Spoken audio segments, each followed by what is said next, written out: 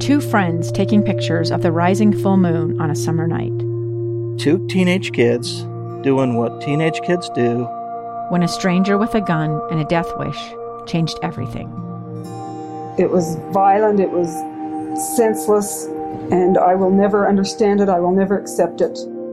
I'm Amy Donaldson, and unfortunately, we're all too familiar with stories about how violence shatters lives. But what we rarely see is how they are rebuilt. In a new podcast, The Letter, we relive tragedy, but only so we can hear the rest of the story. The struggle to reclaim lives, the realities of grief, and the possibilities of forgiveness.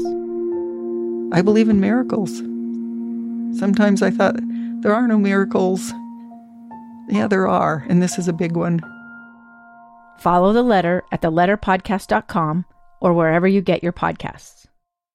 Today's teacher feature winner is Lyndee McKay, who teaches English at Hillcrest High School. Mrs. McKay was nominated by Megan Brandley, who says Mrs. McKay uses her curriculum to create a rich dialogue with her students. Mrs. McKay says her students make her job worthwhile. The actual teaching part is the most rewarding, and seeing them grow into strong, responsible, just good people, that's my goal. Principal Greg Levitt says Mrs. McKay's students love her because she cares about every one of them.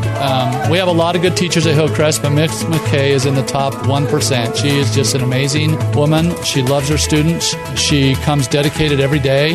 Mrs. McKay receives a special recognition award from Zions Bank, an overnight stay at the Anniversary Inn, dinner for two at the Roof Restaurant downtown, 2 season passes to the new Hale Center Theater in Sandy, a $200 gift card from Walmart, and at the end of the year, one lucky teacher will win the lease of a new car provided by Burt Bros Tire and Service.